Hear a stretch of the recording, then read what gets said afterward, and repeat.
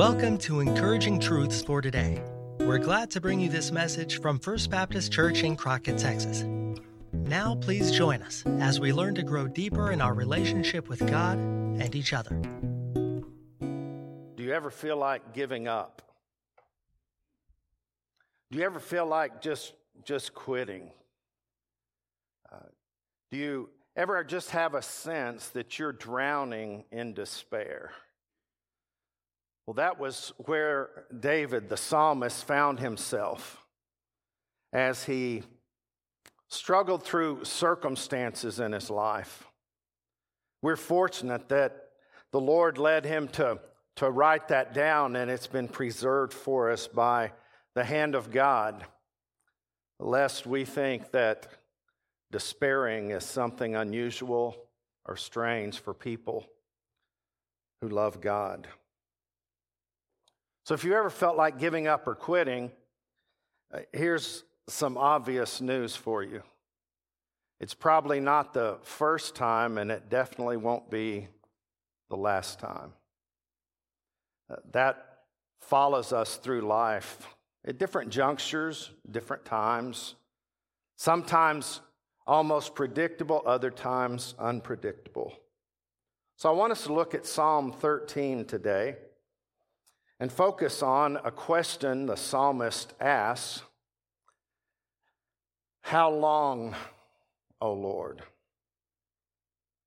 How long, O Lord? Dealing with despair. As you're turning to Psalm 13, I want to tell you about a man named Phillips Brooks, who was a preacher in England in the 1800s.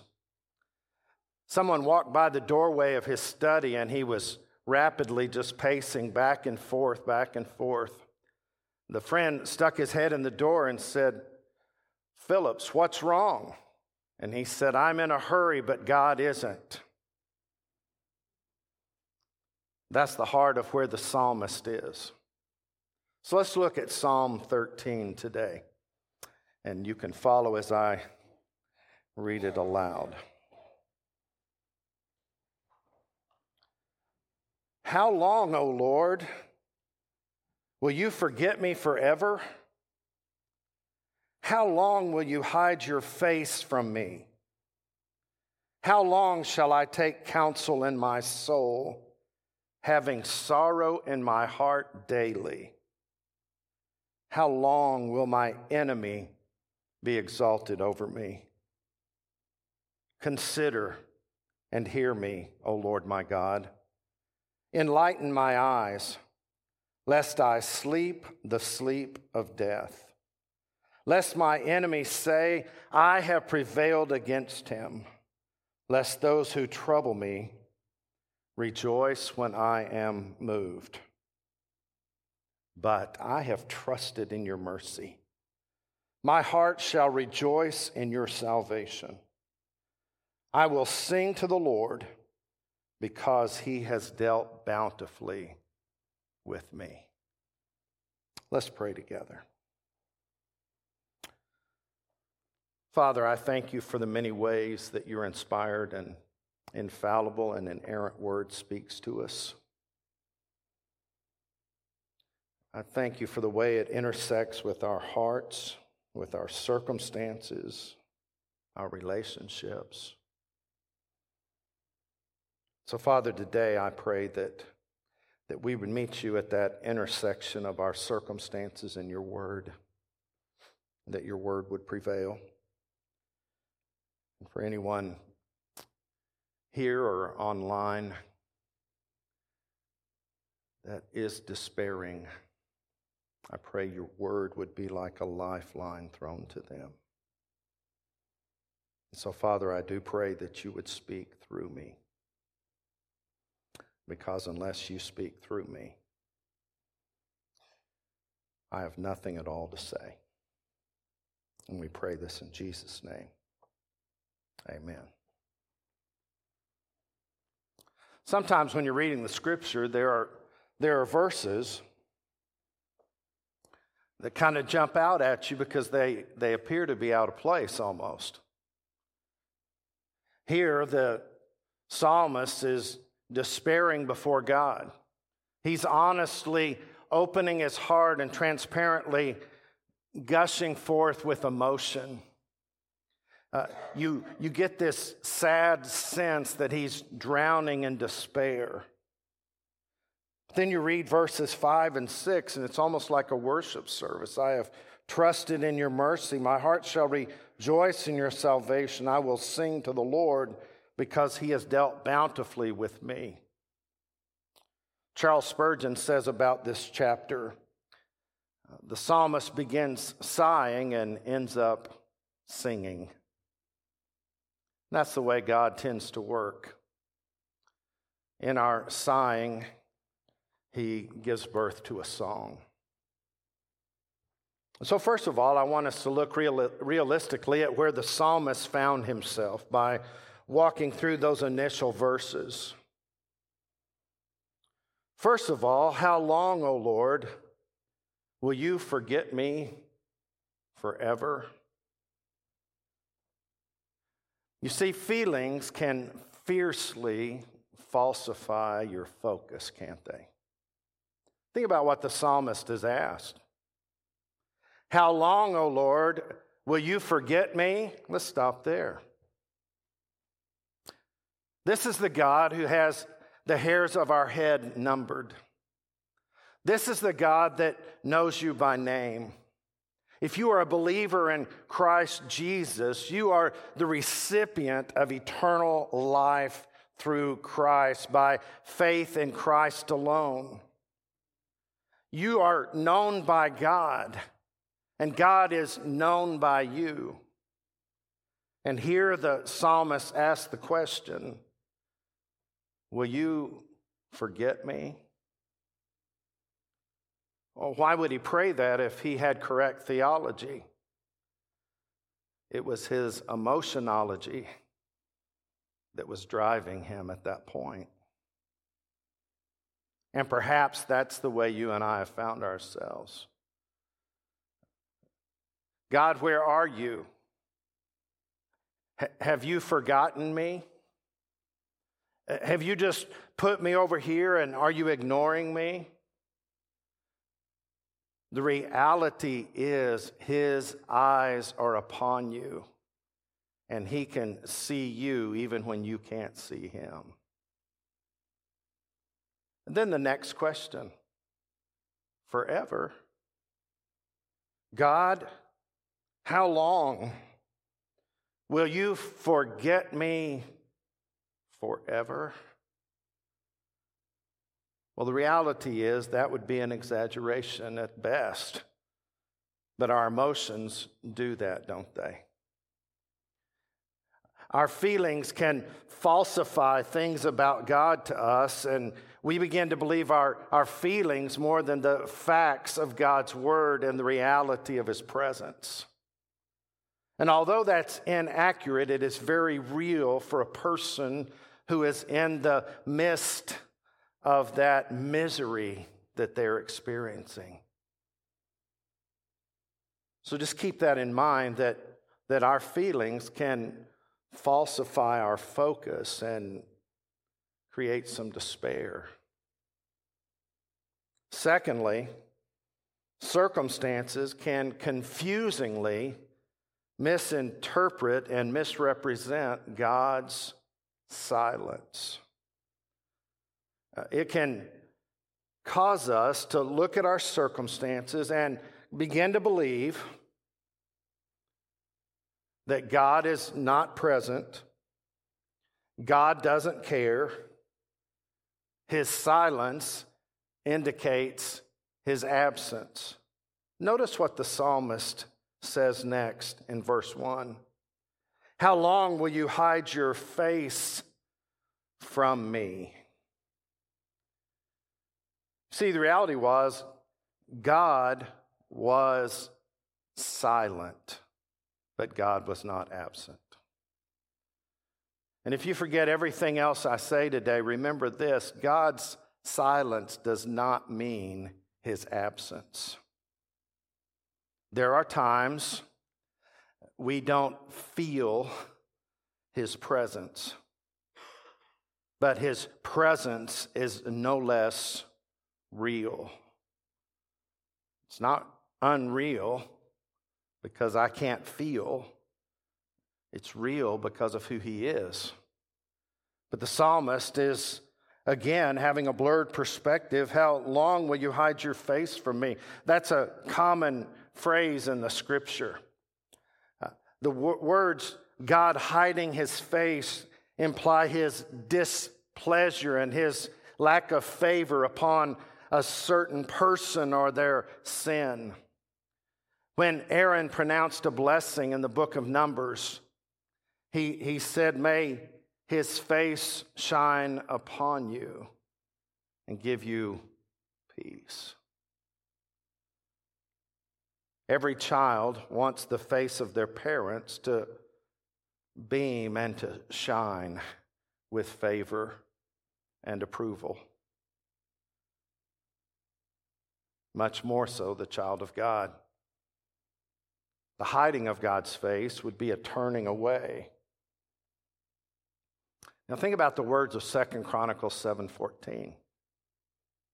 "If my people who are called by my name will humble themselves, pray, and seek" what? "My face." What does that mean? That means you're seeking God's favor. Not that you are expecting it or entitled to it, but you're turning from all sin, that verse goes on to say, and repenting and turning to him that his face might shine upon you. But here David is in circumstances where he doesn't feel God, he doesn't sense his presence, he feels forgotten and abandoned by God, and he makes the assumption that God is hiding his face from him. Now, the reality is there are times in our lives when God hides his face from us. He cannot look upon our sinfulness in that season of our lives, and there are times I need to search my heart, and I need to do that daily. I need to come clean before God. I need to be right with him. Although I am saved and in a relationship with God, I still need to avoid broken fellowship with him. However, there are times that God becomes silent to stretch us and to grow us spiritually, and it has nothing to do with a sin in our lives. Because God's silence is not always the result of sin. Then there's a third thing we can draw from this psalm. Look at the first phrase in chapter 13, verse 2. "How long shall I take counsel in my soul, having sorrow in my heart daily?" For the third time, he begins with the words, "How long? How long shall I take counsel in my soul, having sorrow in my heart daily?" Here's the third thing that's very important to understand. Internal, emotional conversations can utterly exhaust you. What have you been saying to yourself lately? How do you talk to yourself? Don't look at me like you don't do that. You may not verbalize words, but you have these internal conversations with yourself. And here the psalmist referring to an emotional, internal conversation in his heart that seems to be exhausting him. Have you really listened to yourself lately?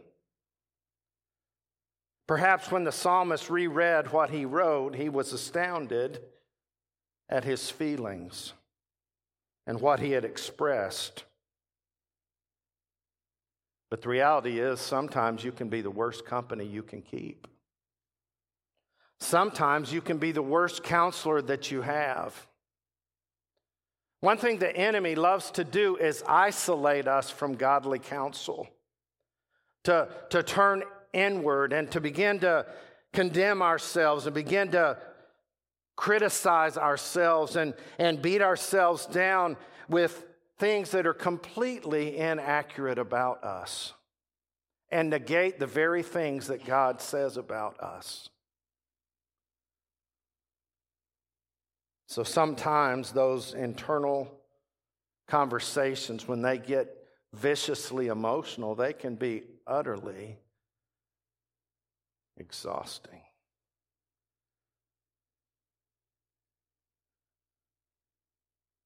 You came here today to feel better, maybe. But the reality is this should make us all feel better.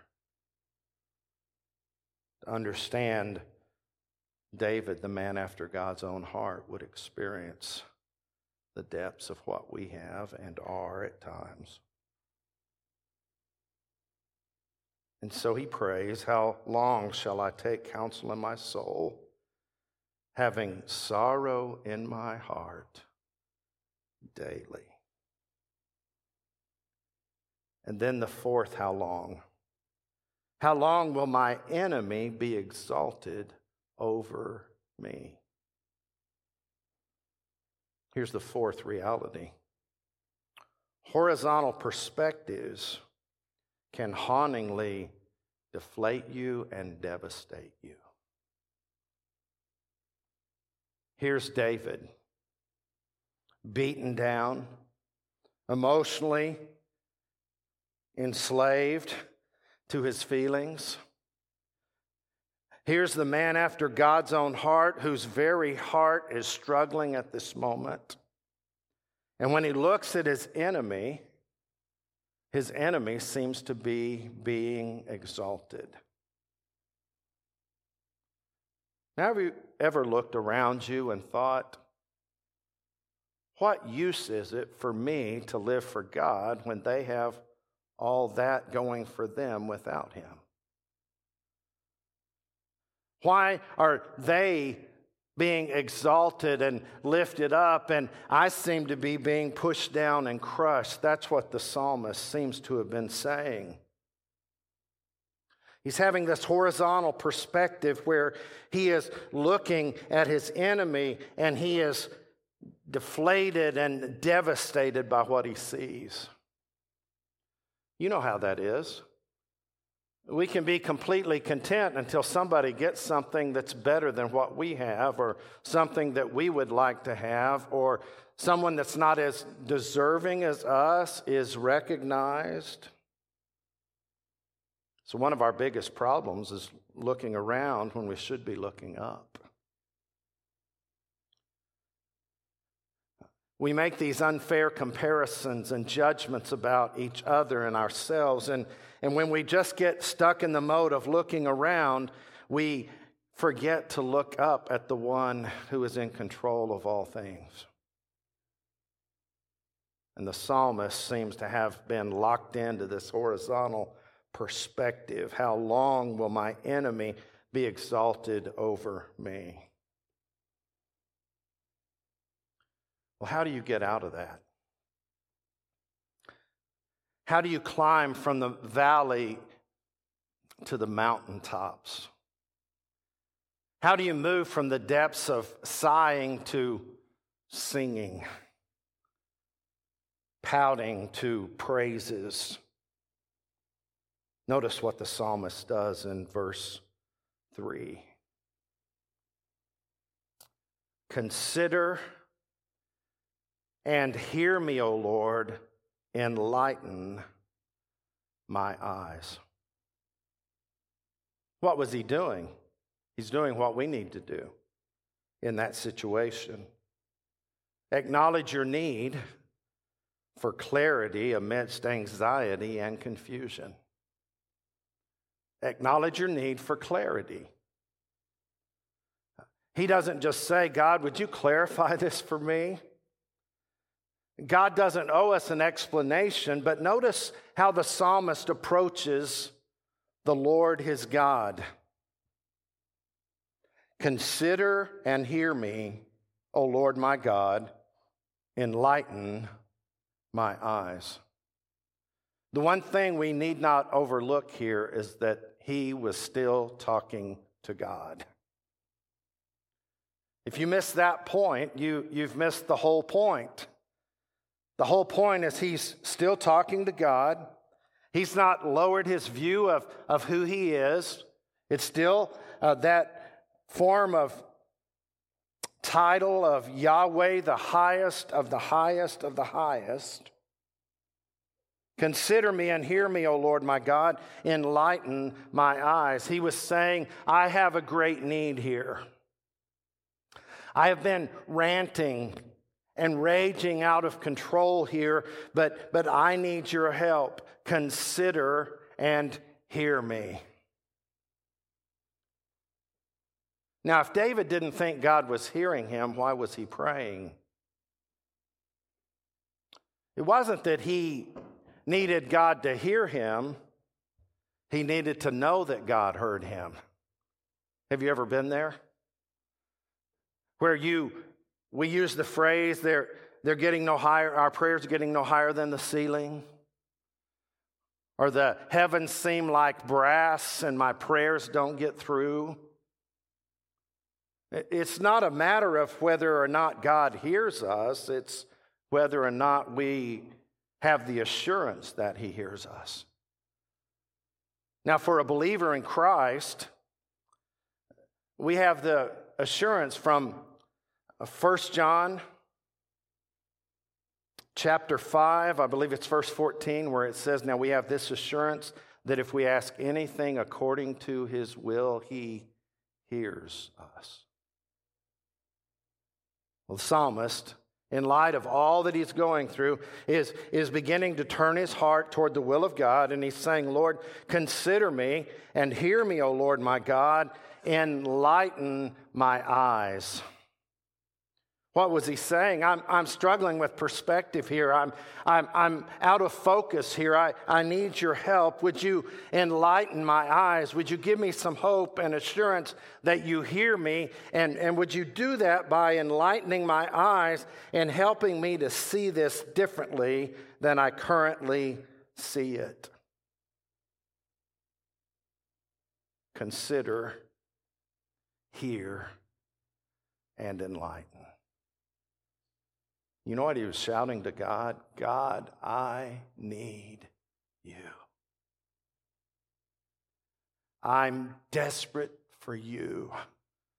Would you consider me? Would you please hear me? And could you please enlighten my eyes, lest I sleep the sleep of death? You know what he's saying? This is about to kill me. I mean, this has just taken the life out of me. The enemy seems so overpowering. When I look at the enemy, I look like I'm going to be overwhelmed, overcome, and I will sleep the sleep of death. Would you please enlighten me, he says.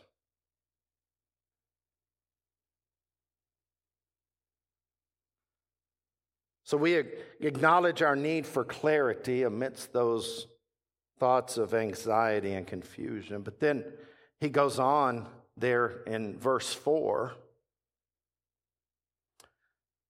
And we learn another truth from this passage. Identify the depths of your disillusionment. And why do I say that? Well, you can say, well, I'm having a bad day. I'm kind of down in the dumps, so to speak. I've got the blues. We make light of it. I'm fine. The psalmist doesn't do that. He acknowledges and identifies the depths of his disillusionment. Lest my enemies say, I have prevailed against him. Lest those who trouble me rejoice when I am moved. What's he expressing there? His concern is that God would consider him and hear him, and enlighten his eyes, lest he sleep the sleep of death. There's a fear of dying in the midst of this, lest my enemies say I prevailed against him, lest those who trouble me rejoice when I am moved. You know what he was really fearing there? He had a deep-seated fear of failure, didn't he? He had this fear of falling to his enemy and failing God. He was the leader of the people of God. He was at the pinnacle of visibility among the people of God. They were looking to him for guidance and for leadership. But yet he is feeling inadequate and overwhelmed and drowning in despair. And so he comes to the Lord and he's expressing here, I don't want to fall to the enemy, because for me to fall to them is to fail you. His ultimate concern appears to be that he not fail God.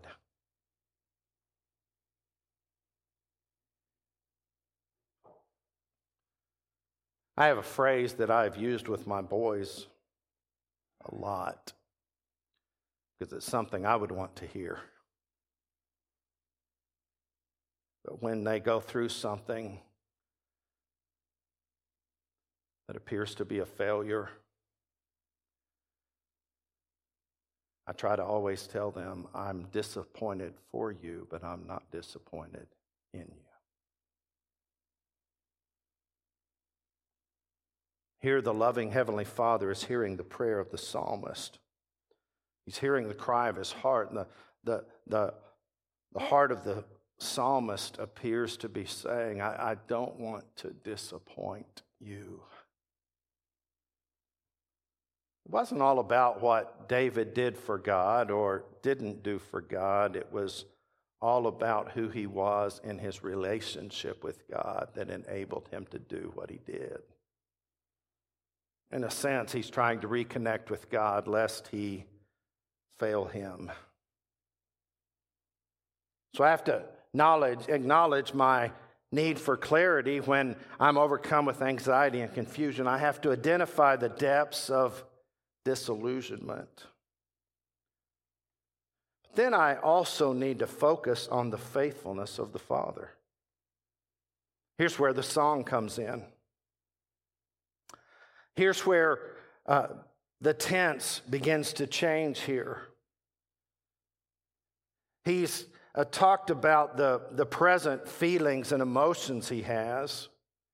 He's talked about the future fears that he is fleeing from. But now he turns with a past tense perspective in his praying. But I have trusted in your mercy. My heart shall rejoice in your salvation. What begins to happen here? He has an upward perspective by looking back at God's faithfulness. It's not about my enemy anymore. It's not about my heart and my conversations with myself. It's not about my issues. It's all about your mercy and your salvation. Do you see the beauty of that? A good way to gauge where you are spiritually is where your prayers are focused. Are your prayers turned inward or upward? Are they me, my, and mine, or yours and you? You see the picture there? But I have trusted in your mercy. The word mercy means unfailing love. In the New Testament, we come to understand mercy as God withholding that which we deserve, that judgment that we deserve, God withholds because of his unfailing love expressed to us in the person of Christ. One of the clearest pictures of mercy and its description is found in Romans 6:23, where it says, the wages of sin is death. If you sin, you earn the paycheck of death, but the gift of God is eternal life through Jesus Christ our Lord. Have you come to experience that? You were living under the wrath and condemnation and judgment of God. You were headed toward an eternal death separated from Him. But when you turned to Christ and you embraced Him as your Lord and Savior, you moved out of death and darkness to life and light. What an amazing picture that is.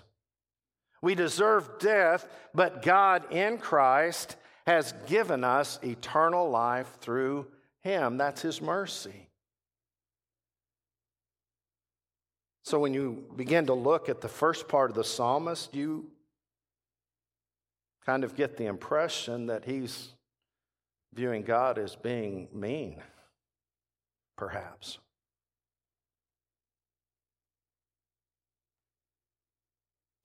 I heard someone once say in the depths of their despair or in their lamenting, which this psalm would be a lament, they said this to God: God, I know you're not mean, but today it really feels like it.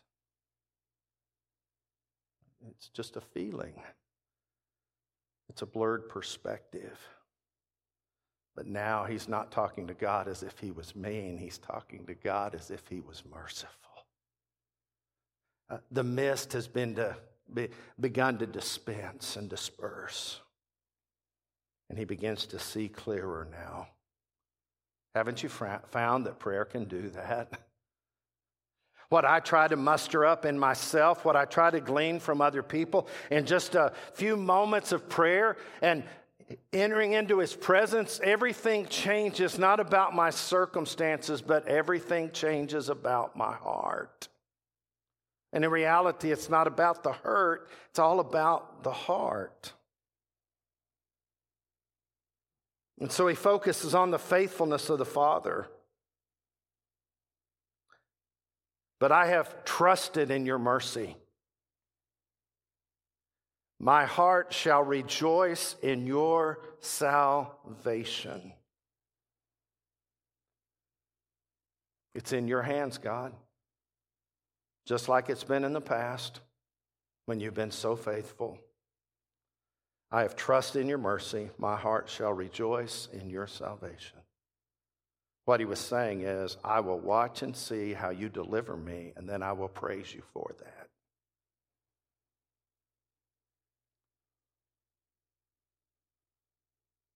So he's focusing on the Father's faithfulness rather than his foe's fearfulness at this point, or his foe's fierceness. Then the eighth and final thing. Allow the providence of the past to produce praise in the present. Allow the providence of the past to produce praise in the present. Notice verse 6. I will sing to the Lord because he has dealt bountifully with me. What's happened here? The psalmist has rediscovered his song. Have you ever lost your song? Have you ever stopped singing to the Lord and singing about him and making melody in your hearts to the Lord? Have you ever lost your song? Well, here the psalmist rediscovers it. I will sing to the Lord because he has dealt bountifully with me. What was he doing? He was allowing the providence of God in the past to produce praise in the present. The providence of God from the past can produce praise in the present in the worst of circumstances, can it? And much praise has been born on the precipice of despair. And so here today, we draw strength from something written centuries and centuries ago. I will sing to the Lord. You see, he's making a decision here. I will. I have talked to you, God. I've trusted your mercy. My heart shall rejoice in your salvation. I will sing to you. My heart shall rejoice. I will sing to the Lord because he has dealt bountifully with me. And there on the precipice of despair and destruction, his song returns. He resurfaces from the drowning of despair around him. There was a man named William Cowper who lived in the 1700s. We know him as a great hymn writer. But if you knew him then, you would have known him as a man tormented and troubled constantly through his life with depression and despair. We've gained strength from his phrasing at times. Have you ever heard someone encourage someone with these words? God moves in mysterious ways, which means God moves in ways that we don't understand. God moves in mysterious ways. That actually came from a hymn that he penned and a poem that he wrote. In his poem, it says, God moves in a mysterious way. That became what we know as the title of that hymn. But originally, the poem was entitled, Light Shining Out of Darkness.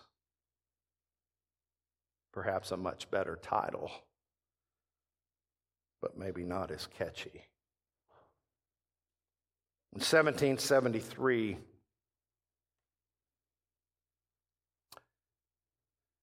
William Cowper was struggling. He was writing again to express himself and to keep his perspective on God.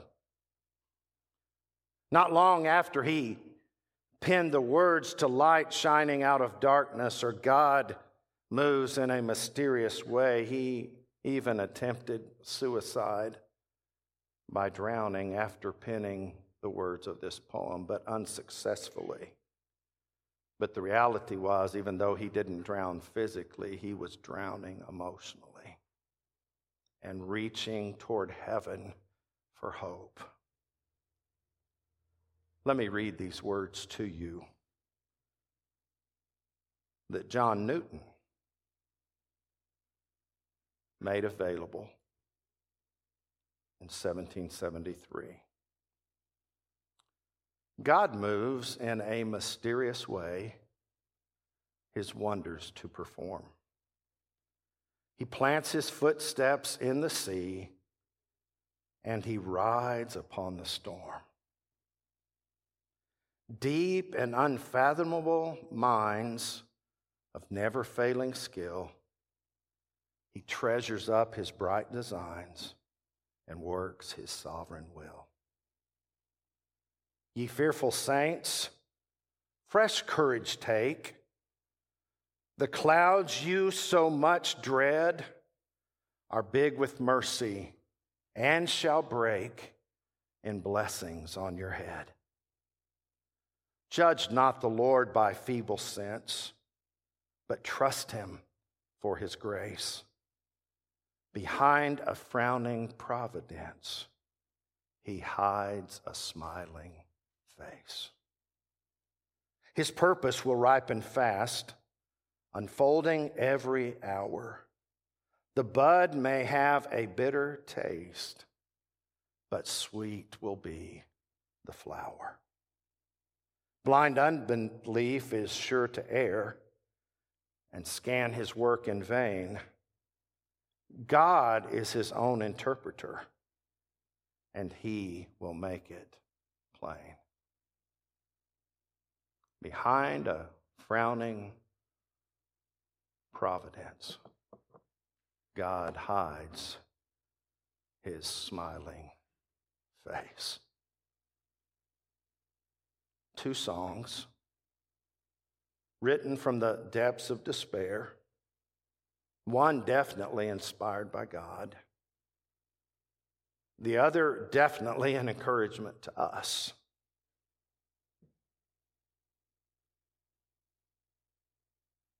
So this would be my encouragement to you. Stop just talking to yourself. Even stop listening to yourself. Start talking to God and allowing Him to speak.